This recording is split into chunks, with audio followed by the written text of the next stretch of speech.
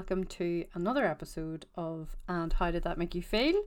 My name's Rachel. This is my podcast where I talk to people about their experiences in counselling or therapy and with mental health to try and remove some of the stigma and shame around talking about our mental health, to normalise chatting about therapy, and really just to help us feel not so alone in our anxiety and in our mental health struggles, that there are plenty of us out there who are going through something similar or can relate, and it's nice to know that we're not alone when we're feeling like that. The last couple of episodes, we've talked a lot about vulnerability. We talk about it again today in this episode, and I really do hate it, but I do appreciate it, that it is good for us and better for us. So in an attempt to be more vulnerable, my anxiety has been bad the last, I want to say weeks, but it's probably now months. And yeah, very physical anxiety symptoms, which normally I have never really had very much. So that has been interesting. As my counsellor would say, we can be curious about that. Don't need to know the reasons why.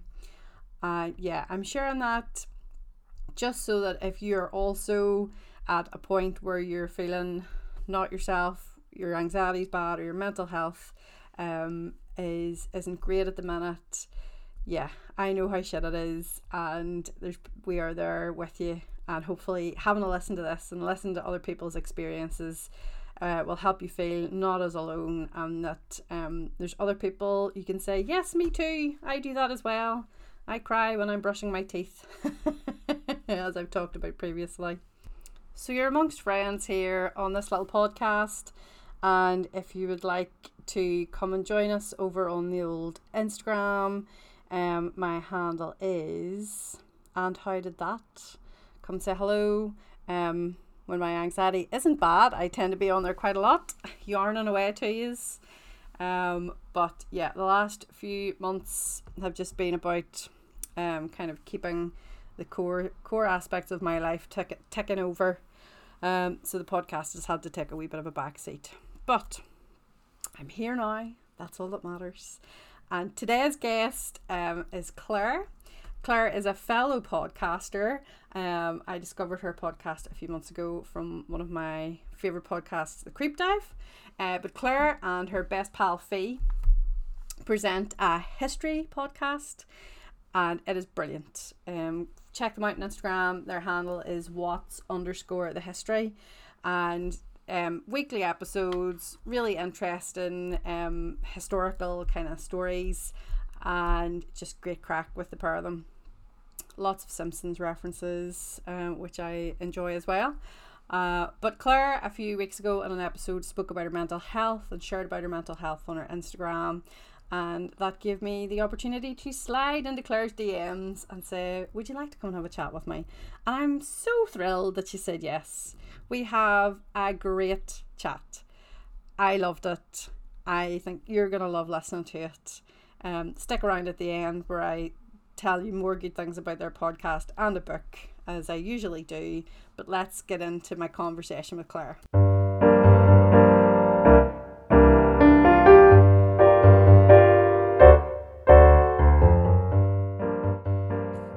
Hi, Claire. Really nice to see you. Hi, Rachel. Thank you so much for agreeing to come on and have a chat with me. And thank you for having me. I'm delighted to be here. Do you want to introduce yourself? I will indeed. It's not going to be very exciting. I'm just going to warn your listeners right now. So my name is Claire. I am a secondary school teacher. I teach English and history. I work in the field of special educational needs at the moment, and that's going to be, I suppose that's my future. So I'll be going back to college to train up in that in September. And that's pretty much my life at the moment. I won't add anything else in because that is all I am doing right now.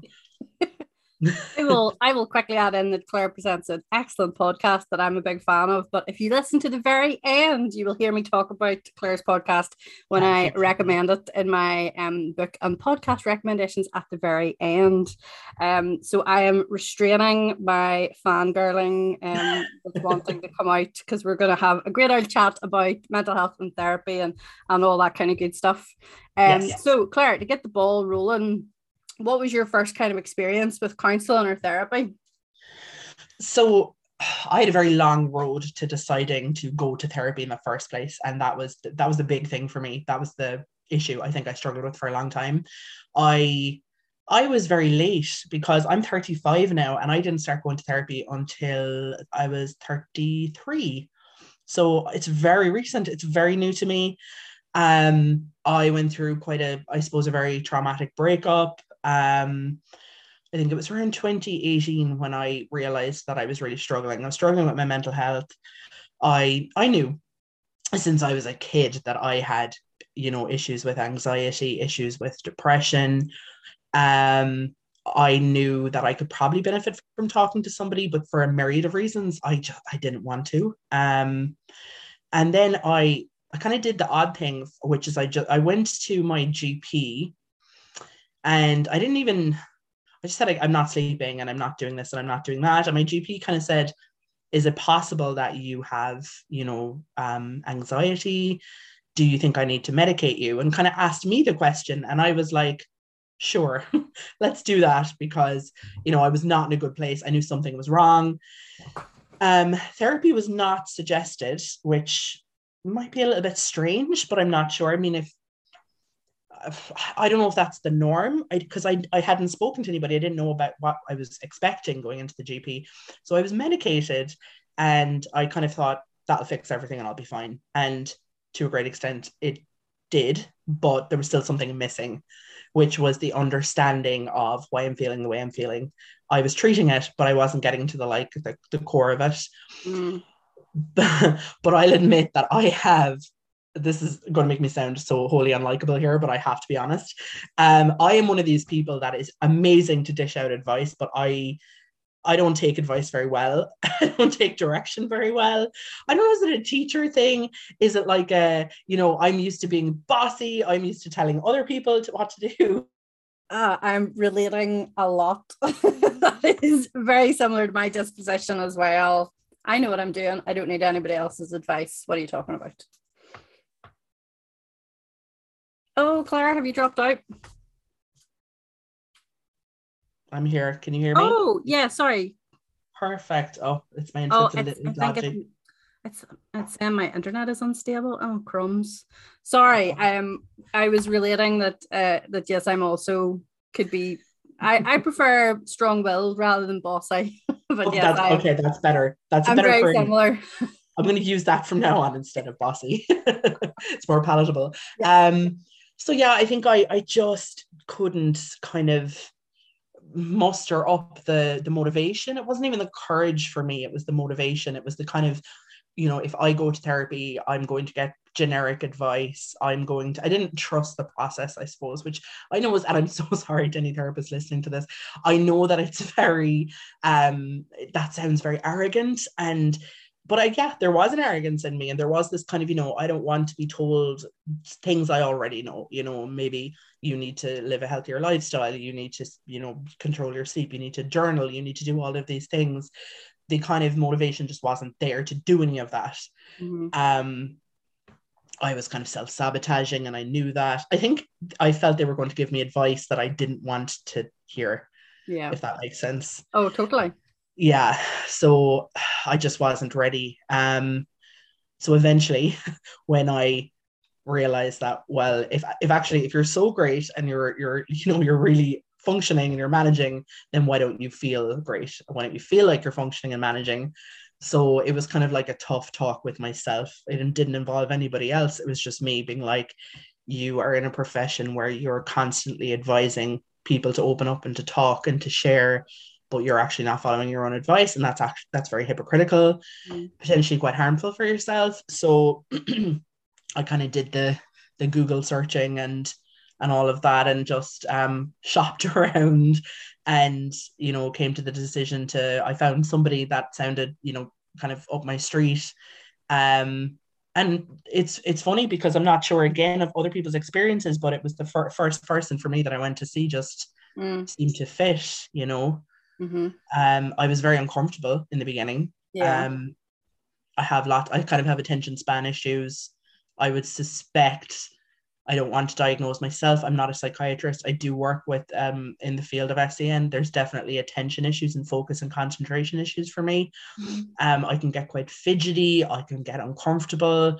So I kind of thought this is just going to be a horror show, but you have to trust that these are professionals. They're trained, and my therapist just made me feel so ridiculously comfortable, and that was amazing for me. That was the first thing. Not even what I was talking about or what I was saying. It was just the process of actually making me feel comfortable.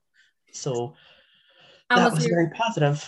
Was there anything in particular that they did to kind of make you feel comfortable in that, yeah, it is awkward kind of situation, especially your first couple of sessions? I think it was that we acknowledged that. We acknowledged that they kind of asked me, like, how do you feel on the first day? Which I know sounds like a very kind of obvious generic question, but it was the sincerity with the way it was asked. And I said, to be honest, I feel uncomfortable. I feel nervous. I feel that I'm being kind of like I'm under a microscope. I'm being kind of watched. And I'm a very, there's lots of things with my concentration and my focus. I get quite fidgety. I get a bit nervous. And they just kind of said straight away, just, like that's normal. It's fine. I'm not going to, if you even, would you prefer that I don't look at you a lot, that whatever you would prefer, whatever makes you more comfortable. You can sit this way, you can sit that way, I can give you something to hold in your hands. And straight away I was like, okay, this person gets it. Yeah. There didn't seem to be any, and they weren't like, the kind of like trope in TV shows that like they'll be scribbling down everything you say on a pad with like a raised eyebrow being like, oh, okay. There was none of that, and that was something that I felt really comfortable straight away with the therapist. Yeah, it's funny, like the eye contact is so intense in a kind of therapy situation, and I've never I have my sessions over Zoom now, which is great. Like yesterday I was in bed having therapy. Like I will probably never go back to in person again, because it's just so handy. Handy at the best of times, and then handy on a day when I just needed to stay in bed, then I could still go to therapy. But anyway, that's lovely. And yeah, just so over Zoom, I don't know if that's made it more intense, but like some sessions I just cannot look at the screen. Like I just have to talk over here, and then I'll glance back, and she is looking at me so kind of like empathetically, and is interested in what I'm saying, but I'm just like, no, it's too extreme. But I've never thought of like saying to her, could you not look at me as much? That would be really helpful. Absolutely. I can relate to that so much, because I have amazing eye contact when I'm not being vulnerable. Yes. Oh, so, yes. Yeah, I can look, and if you're speaking to me, I will be looking at you, and I will be like nodding along and like yes. And then the minute I'm any bit vulnerable, I'm like, whoa, I can't, and I'm like you, I have to turn my head, I have to look to the side. And it's been pointed out to me a lot throughout my life, but I think it's the vulnerable side of things. You're like, okay, I'm being vulnerable right now. And if somebody's looking at me, they're really seeing that vulnerability. I'm very similar, and something I'm trying to work on, but that's it's a tough area for me. Yeah. I hate vulnerability. Yeah. Yes, I know it's really good for me, but it's such a pain in the ass. Yeah, agreed. Hard to agree there. That's all. And my counselor will say to me a lot, especially if I suddenly lose, like if I've been maintaining good eye contact throughout the session, and then if I'm suddenly like over here, she's like, oh, you've left your body, like come back to yourself. And it's totally, it's like the fight or I always get, there's too many F's, the fight, flight, freeze kind of thing of can I sit with this? Can I be vulnerable?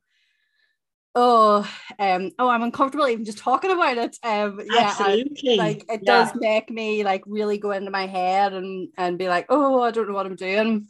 It's really hard. It's gross. Really, really tough. And it, like again, because I teach you know, like there could be 30 people in my class and there's no issue with eye contact, there's no issue with shyness, there's no issue with any of that. But the second exactly the focus is on me, and some questions, and you know this probably yourself, sometimes questions are quite, they're fine, and then one question can be asked that's just like a punch to the stomach, and you're like, whoa. And that's when I have to like look away, or you know, because I'm also not really a crier. Even though I wish I was more, I think it would be more, it would, again, I don't have to cry. It's not like a rule that you have to go in and cry, but I think that's something I'm trying to get used to, and I'm really working on, is allowing myself to be vulnerable. Like, it's okay to be like that. There's nothing wrong with it. It's just, I think is it the society, you know, we're brought up in, that like you have to be a little bit tough, and that's the, maybe, I don't know, it probably was the way I was brought up as well a little bit, so I have to kind of, it's like retraining yourself. It's really, really difficult, and it's something I wasn't prepared for, I'll be honest. I knew I'd have to open up. I didn't know how difficult it was going to be. Yeah. You know? Yeah. I always, before I started therapy, I would have said, oh, I'm very good at being vulnerable and sharing and being open, and and the counselor I'm seeing at the minute, she's the second counselor I've seen, but I've seen her, goodness, for probably 3 or 4 years at this point. But she totally called me out in that, like the very first session. She's like, no, that's retrospective vulnerability. You're telling me about a difficult situation and how you fixed it and sorted it out. That's not vulnerability. That's just telling a story. And she knows that that's how I like to like process things. Let me come in and tell my dramatic story and how I sorted it out. So now if she thinks that I'm starting to like get into storytelling mode, she's like, no, Rachel, you can't do that. I'm like, damn it, just let me tell you this dramatic thing that happened to me. I fixed it. I fixed it all by myself. It's like, can I have a gold star? Let me tell you. So I know. I'll regularly be like, I know I can't tell you this dramatic thing, so that here's what's happened, this and this. No narrative. Are you happy? I get that as well, and I frequently kind of, or I say that I fixed it, or I feel okay now, but like clearly I don't. And I'll say, you know, and there's no residual trauma there whatsoever. I feel great about that thing. And she'll be like, no, you don't. And that's okay as well, you know, and you might think you do, but you clearly don't. And it's funny because we do sometimes try to fool ourselves, I think, or mask, or a million different things. And I have a tendency as well to like, which anybody who listens to my podcast will know, I tend to kind of waffle, or I can just keep talking, you know, sometimes, and she has to cut in and be like, no, stop. And you know, what I find fantastic is she's able to direct the conversation. Rather, she is amazing at listening, which is obviously a huge part of it, but also a really good counselor will know how to take the direction and how to mold the conversation and guide the conversation, rather than just be like, I'm going to sit and listen to you talk for an hour, because I could be likely to say anything. Anything.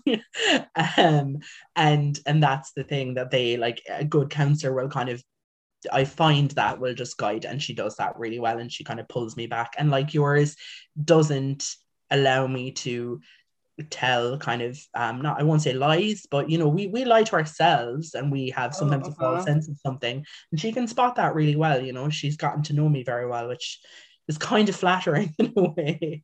I'm like, oh, okay.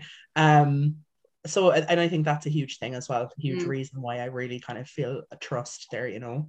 Yeah, that kind of trusting relationship is so kind of vital. And I suppose I expected the same kind of thing. I'm trying to think now, did my first counsellor take notes? She did take notes, but my counsellor doesn't take notes in the session. Okay.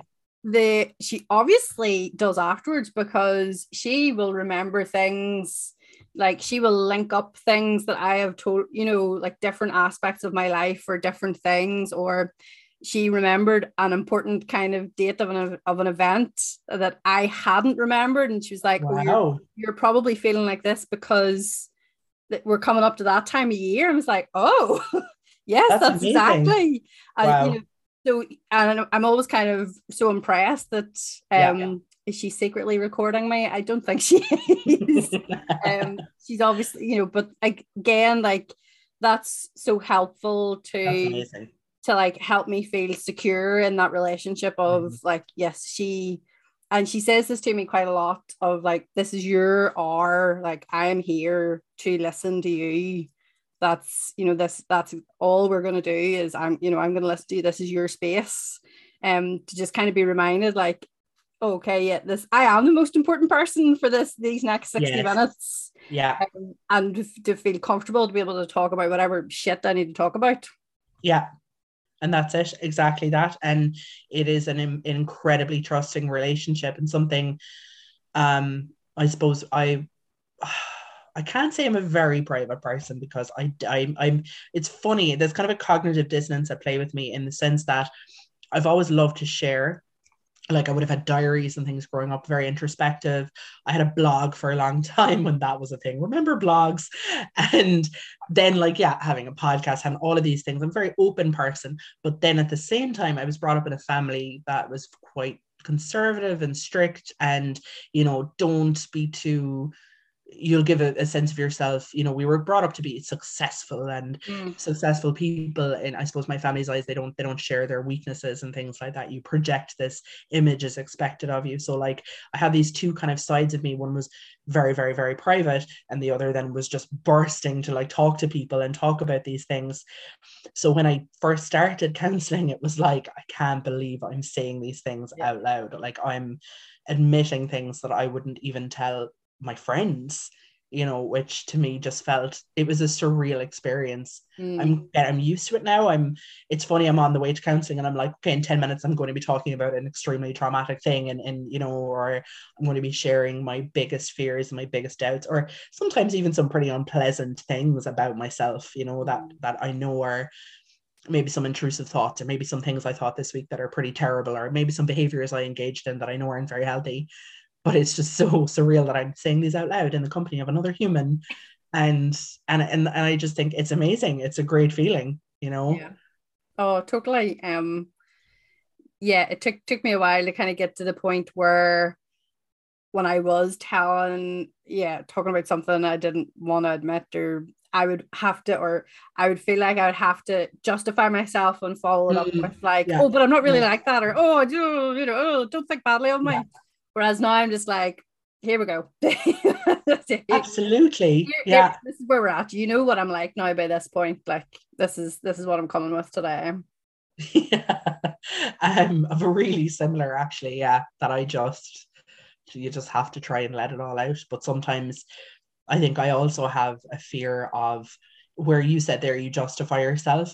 I have a thing where I have to give all my feelings. So I might have like 20 different kind of opinions on something, and I'm afraid that I won't verbalize myself properly. So I just have to keep speaking until I get it all out. But a lot of those thoughts are conflicting, or they're total contradictions. And I know I'm not making any sense. And that's why I suppose the importance of writing, even though I think I was quite against it in the beginning, because it just seemed very generic advice to me to journal and to write things down. I was like, oh, okay. Mm-hmm. Um, but when I actually started doing it, I was like, okay, this is amazing. Isn't that really annoying when that happens I though? know. Yeah. Sake, okay, I'll drink my 3 liters of water a day and get sick. Yeah. Okay, My fine. skin is glowing. Yeah.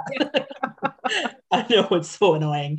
Yeah, I was sitting there with like my pink stationery, and I was like, okay, I love this.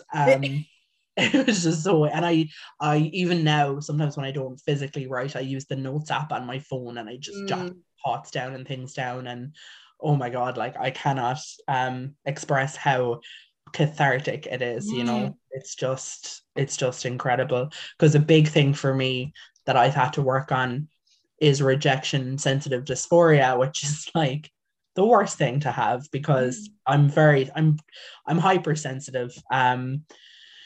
And I know that my reaction to certain perceived rejections, and that's exactly what they are, perceived slights, perceived rejections, can be absolutely over the top, and like totally not at all in any way, shape, or form healthy.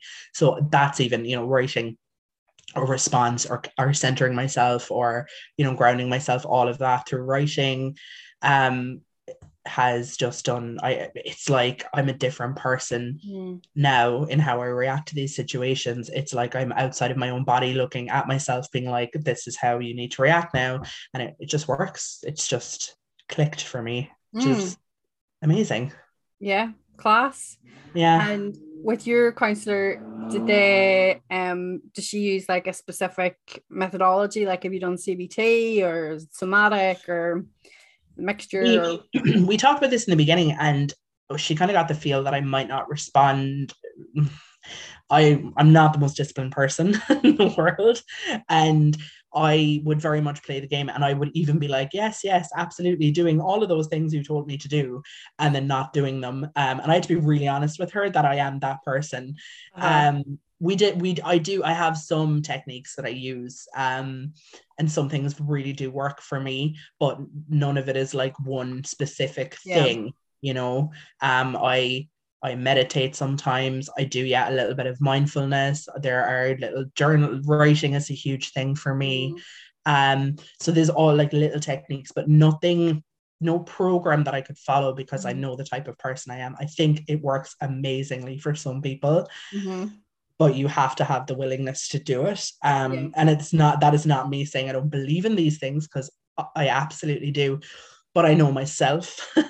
And I think at 35, I'm probably not going to change. So it's like when, it's like at 10 o'clock some nights and I'm like, do not have a coffee. Why would you have a coffee right now? You're about to go to sleep. And then I'm like, I'll have a coffee. There's no one here to stop me. It's fine. And that's me. That's the type of person that I am. Yeah. Oh yes, those late night coffees. Yeah, then yes, still awake at 4 a.m. Yeah. My counselor, she's psychodynamic, but she from the very beginning, because I'd had a couple of friends who had gone through counseling, and that was really what encouraged me to kind of think about it and explore it. And they would have talked about, I've had like a bit of homework to do for counseling. But this week was the first time in however many years I've been going to my counselor where she was like, okay, I have some homework for you this week. Whereas normally she's like, no, there's no goals, there's no homework, because my brain just wants like 5 things that I need to do and then I'll be fixed. Yes. And that's always where I'm going to. I'm like, I feel sad. Well, I don't want to feel sad. So what do I do to fix it? So she, like, I've never really done any CBT, and yes, brilliant, works so well, but for my brain it would be too goal orientated, and then I'd come to the end of it and be like, why am I still anxious? I've done all these steps. Absolutely. I'd be like, why am I not president? Like, why am I not the most successful person in the world? I did CBT and it didn't work and I'm never doing anything again. Yeah, that's me as well. I'm very, goal, exactly that. I can relate to that so much. And my counselor does reiterate that to me a lot, like bigger picture, some things are a means to an end as well. And I'm better at that. I'm better at seeing it as a process, as opposed to there being like this big kind of thing at the end. And I accepted it's going to be a lifelong thing. It's not, I'm not going to get to one day where, I've reached the end of all of this. I mean, I've accepted that, and I'm actually I'm very comfortable with that now. I'm like, okay, this is who I am. Yeah. And that's okay, and that's why if any of my friends or people I know who could be struggling, like, I recommend counseling to them, because honestly, most of the population could benefit from it. Yeah. I think my friends are now fed up of, I don't do it as much anymore, but like anything they're talking about, my response is, have you thought about counseling? I think counseling, now I have to like eat that response and be like, that's not what they want to hear. Rather than just they're like, Rachel is working for big counseling. That's representing. but like same as me, exact same. Because and again, I'm kind of like the poster child of the stubborn kind of like, not that I didn't believe in it, but I was very kind of I just wasn't sure. I was skeptical, and now I'm like, it's helped me so much. And it's not going to, I suppose we both know, it's not going to turn you into this magical person, but it's going to give you tools. It's going to give you coping mechanisms. It's going to, like you said, some days it's just about being heard. Like some days I need to be heard, and I'm going to, now I'm going to express this in a really healthy way, in a healthy, trusting, secure environment, which is, the optimum way to express it. It's just all those things. So yeah, I really wish that it was more, it was more I don't know, is it an Irish thing? That it's kind of in our innately kind of in us, that we are great to talk a talk, and we're great to give advice, and we're great to, but maybe not be vulnerable. It's just something I think we find difficult. Yeah, totally. And I know for me, growing up, and I'm 35 as well, like it was talked about in hushed tones, if somebody was seeing a therapist, counselling.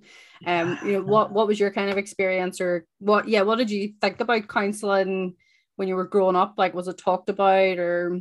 Well, interestingly, my mother is a psychiatric nurse, which you would kind of think would make her more open about these things, but actually complete opposite effect. My mother worked in a psychiatric hospital in a very, very difficult environment, extremely difficult. She worked a lot of her time in admissions, actually, which like is one of the hardest places to work in a psych hospital, because you're seeing people at their kind of most acute, levels.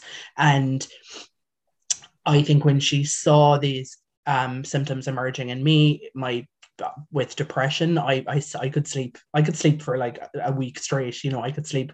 I'm Olympic level sleeper when I'm going through a depressive state. I eat. I got a million things, all the bad things I shouldn't be doing, I do. Same with anxiety. So when she saw these things start to kind of come out and reveal themselves, she was upset. Because this was the people she was seeing at work, and she just found it really difficult to see this in me. And I understand that. So we didn't really talk about it. Similar to my father, similar with my siblings, similar with my relationship that I was in. And it was very much like, somebody once said to me, you're a teacher. So if you share this with an employer, they could potentially see you as kind of maybe a bit weak, or maybe a bit untrustworthy, or maybe they might not trust you around children, and that really stuck with me. So I just kept it to myself. I was so frightened, because that's exactly what I thought, that people are going to think that I'm, they're that terrible stereotype of the kind of neurotic teacher, and they're, that can't cope with the pressure. And that was another thing. I'm a really, really hard worker, and I really couldn't stand the thought of people thinking that like I couldn't handle it and I couldn't hack it. And I suppose the attitude in my family, and my family are great and I adore them, but it was very much, just kind of maybe go out and walk a bit, and go out into nature and you'll be okay. And there really wasn't an acceptance, and there's still a little bit. They're not crazy about the fact that I'm medicated, for example, but they can see the difference in me then, the positive difference. So I think they've accepted it a bit more. I don't talk to them about my counselling, actually. That's a kind of a conscious choice, because even though I'm here on a podcast talking about it, I generally like to keep it quite private. It's unlikely that my mom is listening right now, so I think we're safe. But yeah, I just kind of don't talk, and maybe that's not a good. I don't know. Is that a good thing? Is that a bad thing that I don't talk about it with my family? I don't know. My counselor at this point would say, you don't have to know. Yeah. Okay. Thank you, Rachel's counselor. I appreciate that. Yes, I would be quite similar in that respect as well. And then sometimes I'll get annoyed. And again, my counselor's always like, this, well, she doesn't say you're being daft, but she talks me through it. I'll sometimes mention something counseling adjacent, or make a joke, be like, oh, I'll talk about that in counselling this week. And to me, that's me. In my head, I'm like, oh, that's me being vulnerable about counselling. Like, that's me opening up, being like, oh, we can talk about this. And then I sometimes get frustrated, not specifically just my family, but then I'll be like, oh, well, that person didn't pick up on me. That was me saying, let's talk about what I'm doing in counselling, or let's talk about how I'm doing. And then I'll be annoyed when they like move the conversation on. Yes. My counselor's like, but how is that person supposed to know that that's what that was? Absolutely. Like, oh my God, that is me as well. My best friend, the girl who does the podcast with me, Fanula, she's an amazing, I mean, oh my God, she's not just my best friend, she's the best friend. You know what I mean? She's just incredible. And I tell her everything, too much really. And I think I was sending her a WhatsApp audio one day because we clearly don't spend enough time talking to each other. And I think I mentioned in passing, I said something like, oh, I told my counselor something, and she didn't know I was going to counseling. And she was like, what? What was that? And I kind of had to be like, oh, yeah, by the way. And I still haven't spoken actually about it really with her. Now she's the most amazing person in the world. She will let me say what I want to say or not what I want to say. She never puts pressure on me to open up. And I know I can, and she'll be the most non-judgmental person in the world. I think I just wasn't ready yet, you know. And this actually for me is a very cathartic thing because I don't talk to really anybody about it, you know. But you know yourself, it's not, your friends aren't exactly going to be like, so what did you talk about this week? You know, it's very much a private experience between yourself and your counselor. And it's sometimes you get the fog when you come out. You're like, I don't know what I talked about this week. You know, I can't remember. It was just this like stream of emotions, and I come out and I'm exhausted, but also I feel very relieved. And then I'm kind of going, I can't remember, you know, I've no memory of anything. So other than I feel quite good. Yeah. Some weeks I'll think, oh, I have nothing to say, and then get in and, you know, she asks me how I am, and 45 minutes later, you know, we've talked about all kinds of different things. And then other weeks, like when we were doing some really kind of difficult, just starting to do some really difficult workarounds and things, there was a session where like that phrase of your mind going blank. Not like, because we would do a lot of like, how does your body feel, or how would that kind of inanimate, you know, that feeling, what would it look like, or what would it feel like? And literally in my brain, all I could see was like white sheets of paper, and everything was literally blank. And you know, we had to work through that for an hour of her being like, oh, if you lifted a little bit of that blank sheet, would there be anything underneath it? Or tell me more about this blank sheet. You know, it was my brain just being like, no, we're not ready to talk about this yet. But it was, I remember then talking to her about it later, just being like, that was so crazy, amazing that you knew how to walk me through that, or get me through that session where I really didn't want to talk about these things, but you still brought me through it. Yeah, I mean, that's the thing, I suppose, coming back to the trusting their skills, you know. And I won't say I didn't trust her skills. Again, my mother, psychiatric nurse, and I'm somewhat aware of the background in psychiatry, psychology as well.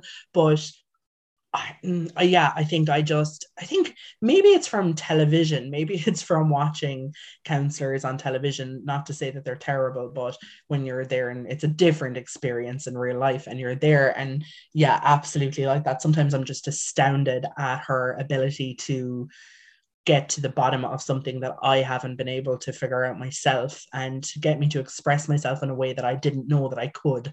And I'm like, wow, okay, you're good. You're good. You know, and it's about that trust. And I'm lucky that I found it in the first person I went to as well. You know, and I think that that's an important thing. If you have to it's okay to break up with your counselor, you know, if they're not the right person for you, that's fine as well. But no, mine is she's a good one. I'm going to keep her because like that she has a way of getting your paper analogy, which is fantastic and very much how my brain would work as well.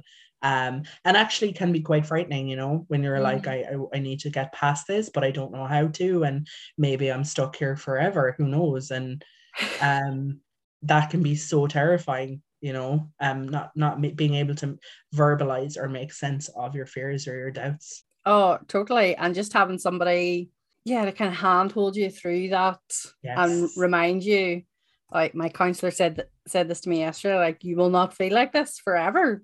Like you can't, even if it's just the sun will shine tomorrow and you'll stand outside and that'll make you feel better, or something will happen at work and that will make you feel a different emotion. You won't feel this emotion forever. Whereas, yeah, I definitely, when I am very much an all or nothing kind of personality. So if I am feeling sad, then it feels like that's the only emotion I'm ever going to feel ever again. Very similar as well.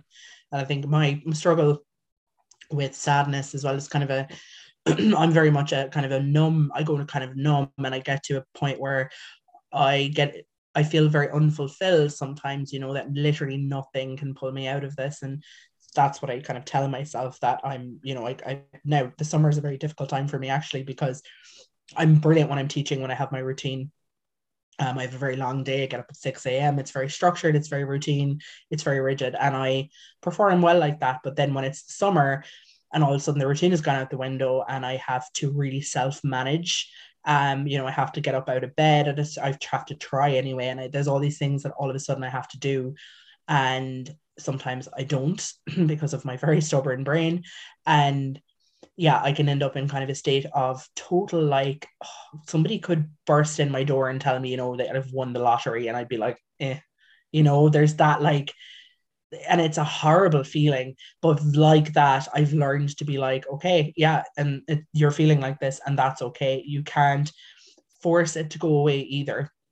So like I would have engaged maybe in behaviors in the past that would have been like, you need to do something to make yourself happy immediately, like right now. Whereas now I'm like, no, it's okay to feel a bit like this. And, you know, it would be great if you would do something nice, like go for a walk or maybe do some writing. But if you can't do that, that's also okay. And then in a couple of days, it does go away. It goes away. And that's kind of how my depression works. It's not, you know, it doesn't last for very long periods of time.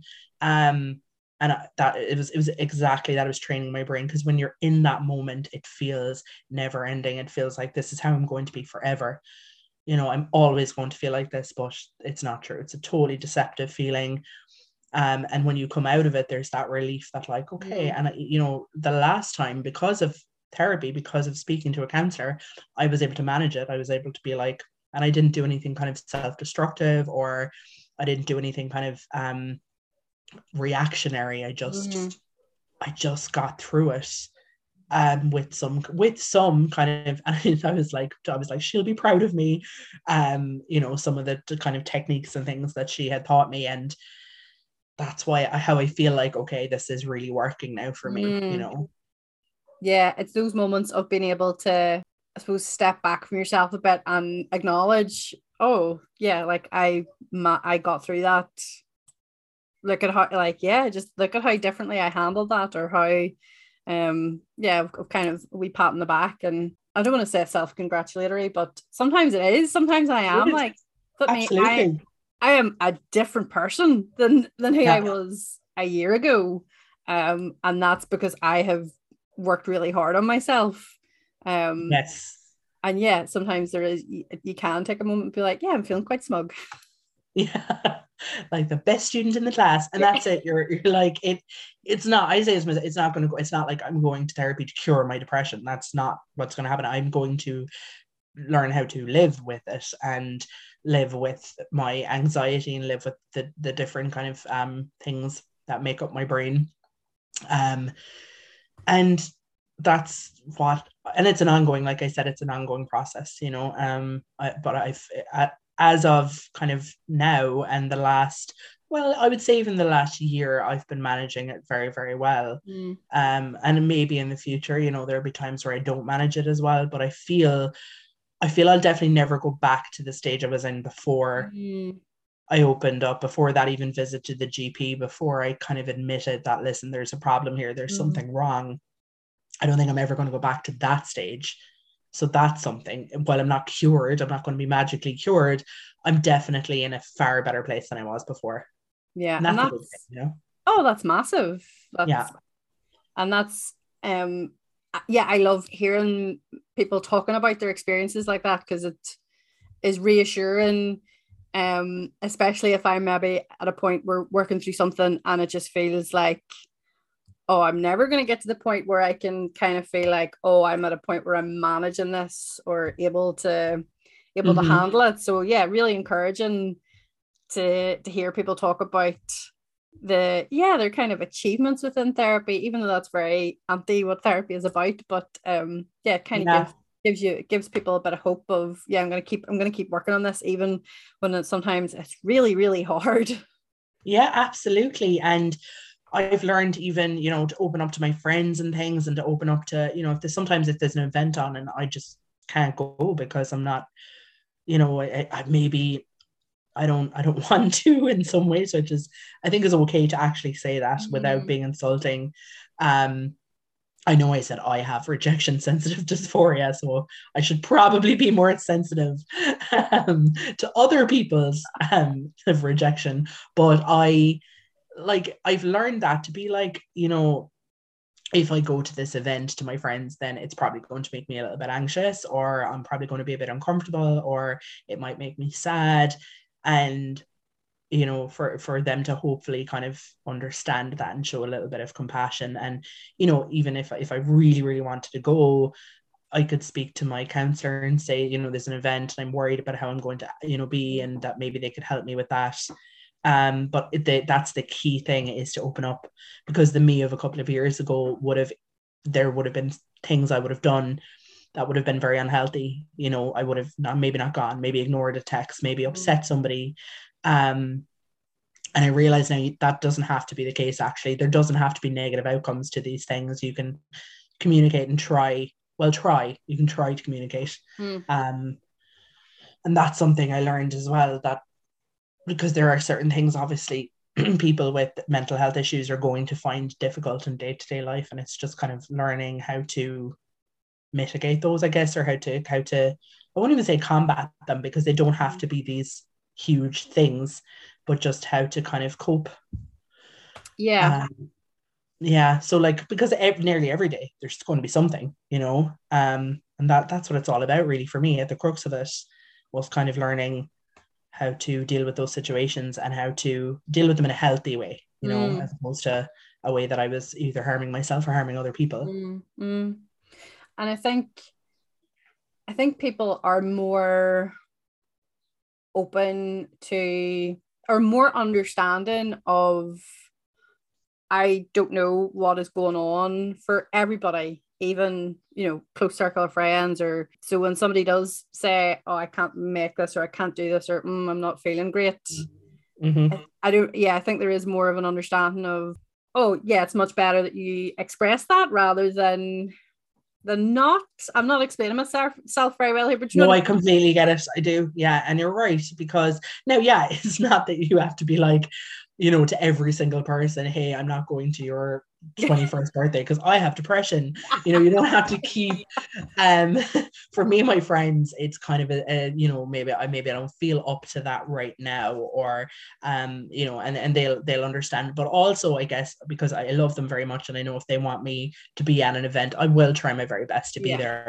there. So if I am telling you that I can't go, that's the reason. Instead of lying and making up, which I would have done in the past, Mm. I Mm-hmm. would have lied, and I would have made up some kind of terrible excuse, and then felt really guilty. Mm. Whereas now I'm like, okay, I and my counselor says to me, it's okay to say to somebody that you don't want to go to something, because a lot of the time that's just the truth, and we need to be more comfortable telling each other the truth. um, you Yes. know And Mm-hmm. like, I know if, I'm having, for example, like I'm having a barbecue at my house in a couple of weeks, and if I invited somebody and their response was, no, I don't want to go, I probably would be a bit like, whoa, okay. But I think in a healthy, and there's a way to express that without it Yeah. sounding that blunt, I guess, Yeah. Yeah. And I Um, suppose with friends, I am more able to kind of say, though still very euphemistically, like I'll maybe say something like, I'm not really feeling tip top today. I don't know if I can, rather than, do you know what I mean? Even though yeah, I'm very open about talking about my mental health and yes, about counseling, I still like, just can't like be like, I'm feeling very anxious. I have to, yeah. like And I dress it mean, up. if you were to say that to your friends that you're not feeling, tip top or whatever way like, do you expect them then to ask, are you okay? Or would you prefer them to just take that and be like, okay, and not comment on it? Very interesting question. Um, I probably at the minute I am happy to have just been able to express to Yes. somebody Yeah. right now at this present moment, this is how I'm feeling, rather Mhm. than because I will withdraw a lot whenever I'm feeling anxious and Yes.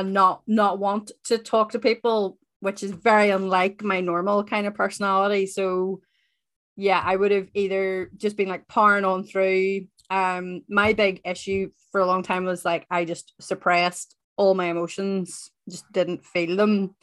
So now I'm in a very odd place of suddenly feeling every single emotion for the first Yes. time, Yeah. which is a whole other ball game. So yeah, I think, and yeah, it's kind of coming back to what I was talking about earlier of sometimes my intention will be, oh, I'm saying this to open the door to you to ask me how I am, and then other times, no, I'm definitely not. And how are people in my life supposed to know that? I'm the exact same. Oh, this is great. If any of my friends will be listening to this, and they're going to be like, oh my God, this is because I do the exact same thing. I will be like, sometimes I'll be like, why are they not asking me how I am? And then other times, like, they'll be like, are you okay? Because, we've noticed maybe you're a bit quiet lately, or you're a bit withdrawn, and I'll be like, I'm fine. I'm totally fine. And I'm not fine. Yeah. um, and I've kind of tried to gently explain that to them in the past, that look, I will open up when I'm able to open up, and there'll be times when I'm just not. And like you, I can't really even explain why. Sometimes I don't want to. Mm-hmm. Yeah, I think when I'm anxious, I absolutely withdraw as well. I get very quiet. I'm an exceptionally chatty person and very open and very friendly, but there are times when I could be in the company of my friends or anybody, even Fanula, my best friend, and I am just quiet. I just have nothing to give. I have nothing to Mm, say because I'm inside my own head. yeah. I have no energy and I have no Mm, desire to kind of engage, which is not probably the most pleasant to be around. But again, it's all part of, I guess, understanding, that in somebody.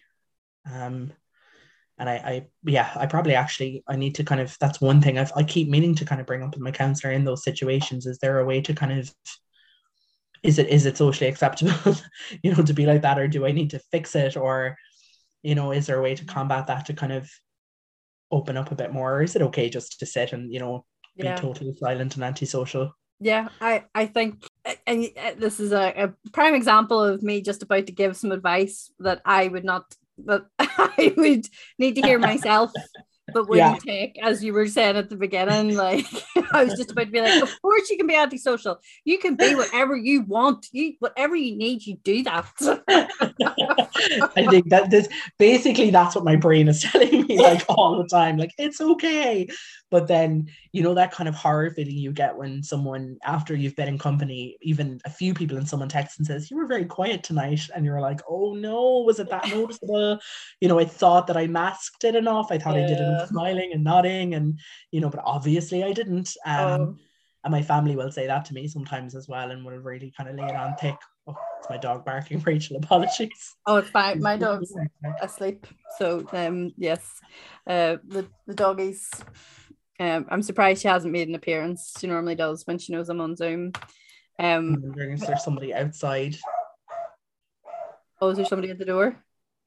Just Oh, it's my mom. Oh, 2 seconds. I'll just get rid of her. 2 seconds, I promise. Oh my God. I'm so sorry. oh, don't apologize. Like, do like I can phone you back if you need to go and see your mum or No, whatever. no, she's just letting me know she's going to Wexford for a couple of days. Oh. So just in case, Oh, her actually interrupting me on podcasts is very on brand for my mother. So I'm so sorry, Rachel. You're totally fine. Don't worry at all. I can't even, we were talking about people pointing out if we'd Yes. been quiet. Yeah. And yes, sometimes what pisses me off is people saying that whenever I know that I haven't been. Yes. I'm like, Thank you. Absolutely. You're like, no. I'm fat. Like, Like, yeah. yeah. Why didn't you notice all those other times when I was being When quiet? I was actually quiet. Yeah. Exactly. Oh, I get the exact same. And like, I can get a little bit defensive about it then. I can be like, was I quiet? And what gave you that impression? And, Yeah. I thought I was actually quite chatty. And Yeah. It's and like, sometimes I think it depends on how it's brought up to me, because yeah. some of my friends will be like really gentle in how they approach it. Mm, But then if it comes across as kind of an accusation or an implication that you were being mm, rude, maybe, then I'm a mm. bit like, okay, Yeah. I'm about to throw down now. Yeah. Yeah. Okay, It no, would. that made me sound really cool. I'm not. And I would literally curl into a ball and cry at the sight of confrontation. So I'm very confrontational, so I would be straight on like, no, I don't know what you're talking about. Unless I was actually being quiet, and then if I'm in a good place, then I'll be like, oh, I feel very, very seen and very valued that you noticed that I was quiet. Or if I'm in a yeah, bad place, I'll be like, oh, yeah, people notice. It just, yeah, it's a minefield trying to be friends with me. Clearly. So it would be very rare that anybody that knows me very well would ever kind of be like, you're a bit quiet tonight or something. yeah. They would know that that's not the way to kind of approach that kind of a conversation with me. But yeah, Yeah. I find that, yeah, it's like small things that my friends do for me or my family make me feel very valued and seen. And it can be something very inconsequential or something very small, but especially with all the kind of work that I've done in therapy, it can have such an impact on me, just something, a very small gesture, but Mm-hmm. you just don't know the ripple kind of effect of those kind of, even if it is a text of like, oh, how is counseling going, or just kind of reaching out in that way, or those kind of small gestures can make a big impact. Definitely. Yeah, I agree. And that, yeah, small things. It doesn't exactly have to be a big grand gesture or anything too intrusive, just something small. And I tried to give that back as well. Yeah, I get like my Fanula again, she's fantastic. My sister is actually great as well, because my sister is very good at maintaining the balance between kind of distance, keeping her distance at times when I might need it, and not being too intrusive. My mom uh, literally just came in to tell me she was leaving for a couple of days. She's usually fantastic as well.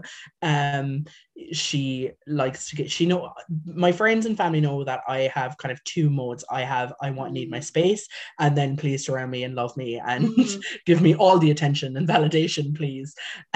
And which it's not an easy trait that I know sometimes I'm not an easy person, but they are just fantastic at navigating that. It's like they understand me very much, and they're God, like they're brilliant. They really are. But you have to kind of tell yourself that you're also worthy of that. And that for me, that's difficult. But I can hear my counselor's voice in my ear telling me you're worthy of that, you deserve that, and we do, everybody does, Yeah. Yeah.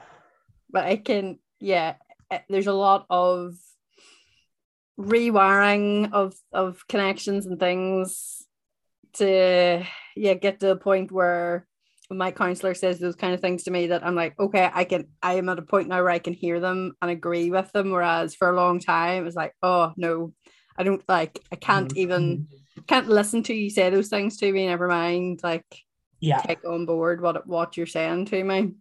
yeah, there was a lot of deflection with me as well. If somebody was to say, I found it very kind of cliched, I guess. If someone's like, you're enough and you're great and you're this and you're that, and you're kind of going, yeah, of course you're going to say that, you're my counselor, you have to say that.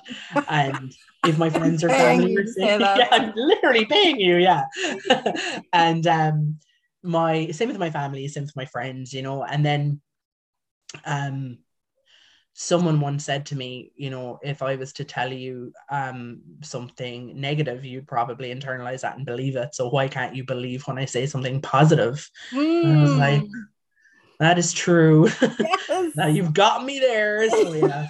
That's a So very good point. it's a really good point. And we do that. If somebody was to criticize us or insult us, we tend to absorb that far more than we do with compliments sometimes. And that's quite sad, actually. Mm-hmm. So I've tried to be like, okay, when someone says something kind to me, they mean it.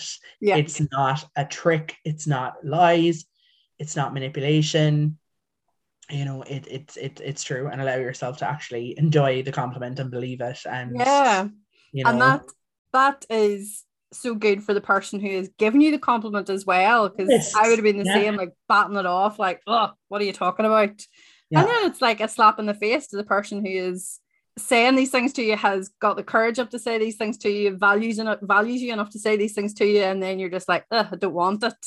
So now yeah, I work hard at being like, yes, I appreciate you saying these things to me, even though it does slightly make me, I'm uncomfortable talking about it, but it's yeah, important. It's good for that person and it's good for us as well. And it's this vulnerability again, isn't it? Like being open yes. to receive those kind of compliments and comments.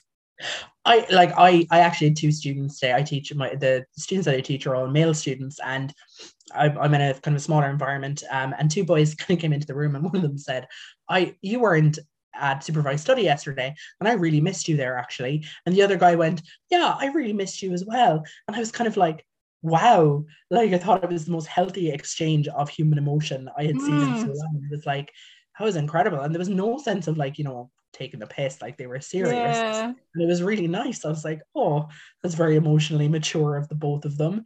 Because if Mm-hmm. that was even me sometimes at 35, if someone said that to me, I'd be like, oh, shut up, go away. You didn't miss me at all. I'm in pain. And that's the thing that like, yeah, I'm very like you. I'd be very vulnerable in situations like that. I just can't, if someone was to say something very kind to me or something that's quite sincere, and sometimes I think the reaction is because maybe we do actually believe it, and we're Mm. very uncomfortable with believing that because we think it's wrong. I don't know, yeah, I get very, very uncomfortable as well, so I'm trying to learn to be like, thank you when I'm Yes. complimented. Yeah. And you feel like such a knob when you're doing it. You're like, oh, yes, thank you. Yeah, I don't know if it's a real Irish thing of, oh, I couldn't be taking a compliment. Sure, you'll all think I had notions about myself. Oh, yes, maybe it's universal, but it does seem a very like, the self-deprecating nature of Irish people, absolutely, yes, yeah, yeah, yeah. yeah, yeah, because what did I brought in like I brought in an Nespresso pod to work recently, and someone was like, "'Twas far from Nespresso, you were raised," or something, and I was like, we cannot have nice things, Irish people. I was like, okay. And I think, yeah, if like, because I've spent time, people of many different cultures, and when you compliment them, they're like, yeah, thank you, I know, it's amazing. And you're like, oh, okay. We're like, oh, a bit cocky there. Yeah, yeah. And it's not, like, it's perfectly fine. A bit And that's emotionally healthy, are you over there? yeah, Oh, wow. yeah. Think a lot about yourself, don't you? With your self-awareness. Absolutely. Oh, Uh, we're a crazy lot, the, yeah. the whole lot of us. And I suppose we've talked a lot about thank you for sharing so vulnerably about your experiences with counselling. And would you have any advice if somebody is kind of on the fence about it or giving it some thought?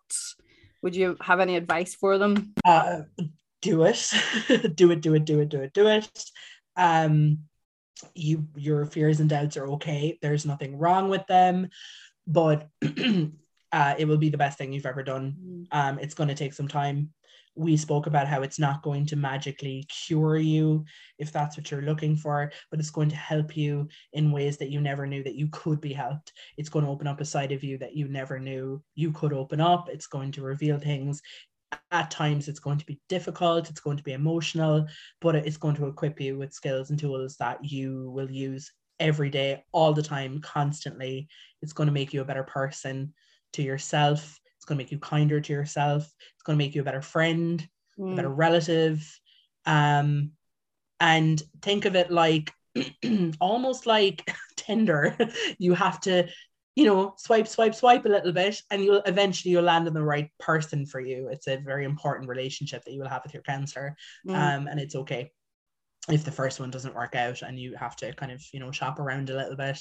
That's fine too, but it will be the best money that you will ever spend on yourself, because it is I could go on all day, Rachel, but yeah, that's the best advice that I can give. Just do it.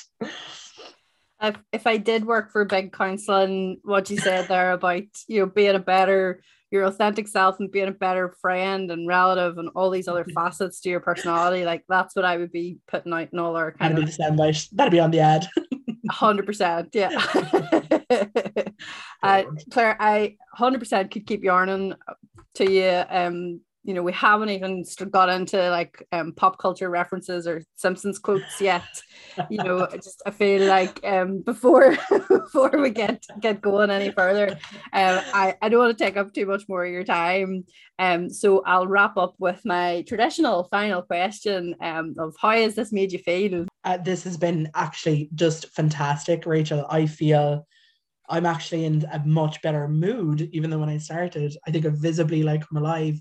Isn't talking the best? Like just talking. Just the best. I just feel lighter.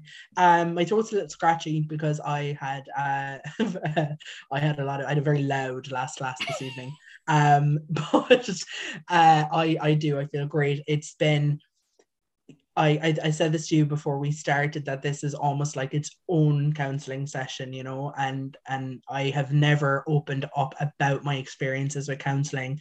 I open up to my counsellor, but I haven't opened up about it to anybody else. So I found this really, really healthy and cathartic. And I feel like now, actually talking about it with you, I can definitely talk about this with other people. Like this is actually really healthy, and it's made me feel really good, and it's made me really appreciate the value of a good counselor. I'm going to go and high five my counselor the next time I see her. I'm like, you have done this. Look at this. Semi-functioning adult over here. Yeah, no, my counselor would say, because I've said this to her before, like, look at what you've done. She's like, no. Look what you've done. I'm like, oh you. Look at what you've done, Claire. It's all for you. and thank you so much, Rachel, for having me on. I've just, it's been great. Man, yeah, thank you so much. And yeah, for sharing. Like I can know and appreciate that that's not always the easiest thing to do. So yeah, I just really value you, and thank you so much for having a great old chat with me. That was brilliant. It's been so much fun.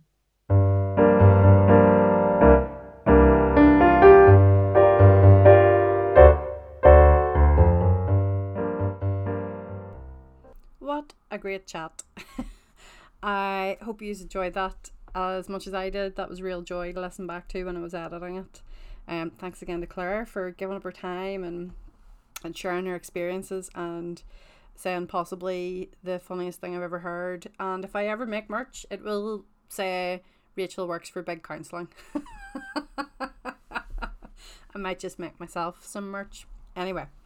So there really could only be one podcast that I can recommend, and genuinely it is in my weekly roster of podcasts that I always listen to. Claire and her friend Fanula's podcast, What's the History? Really, really good.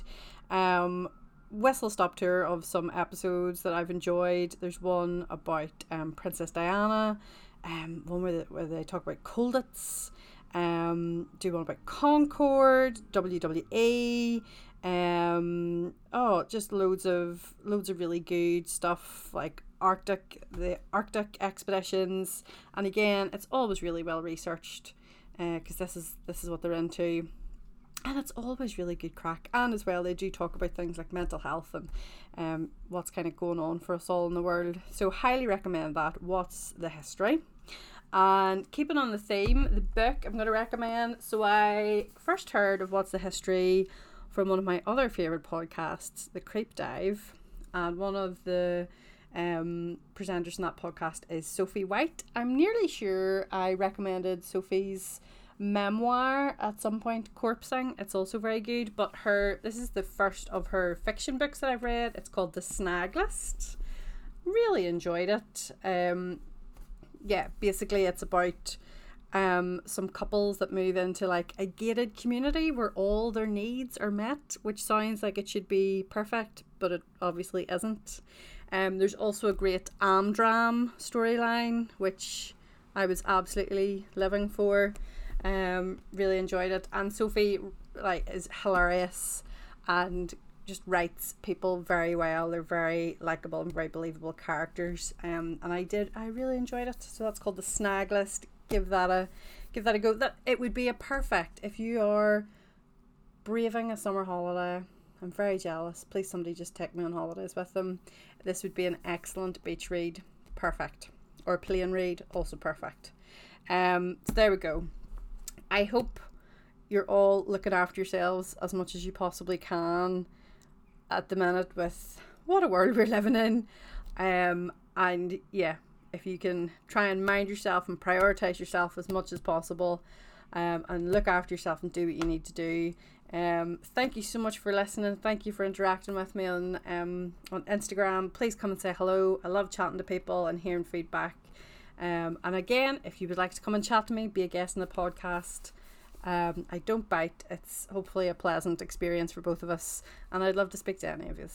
But until I chat to you again, look after yourselves, and I will speak to you soon. Bye. How did that make you feel? How did that make you feel? How did it make you feel with Rachel Bauer?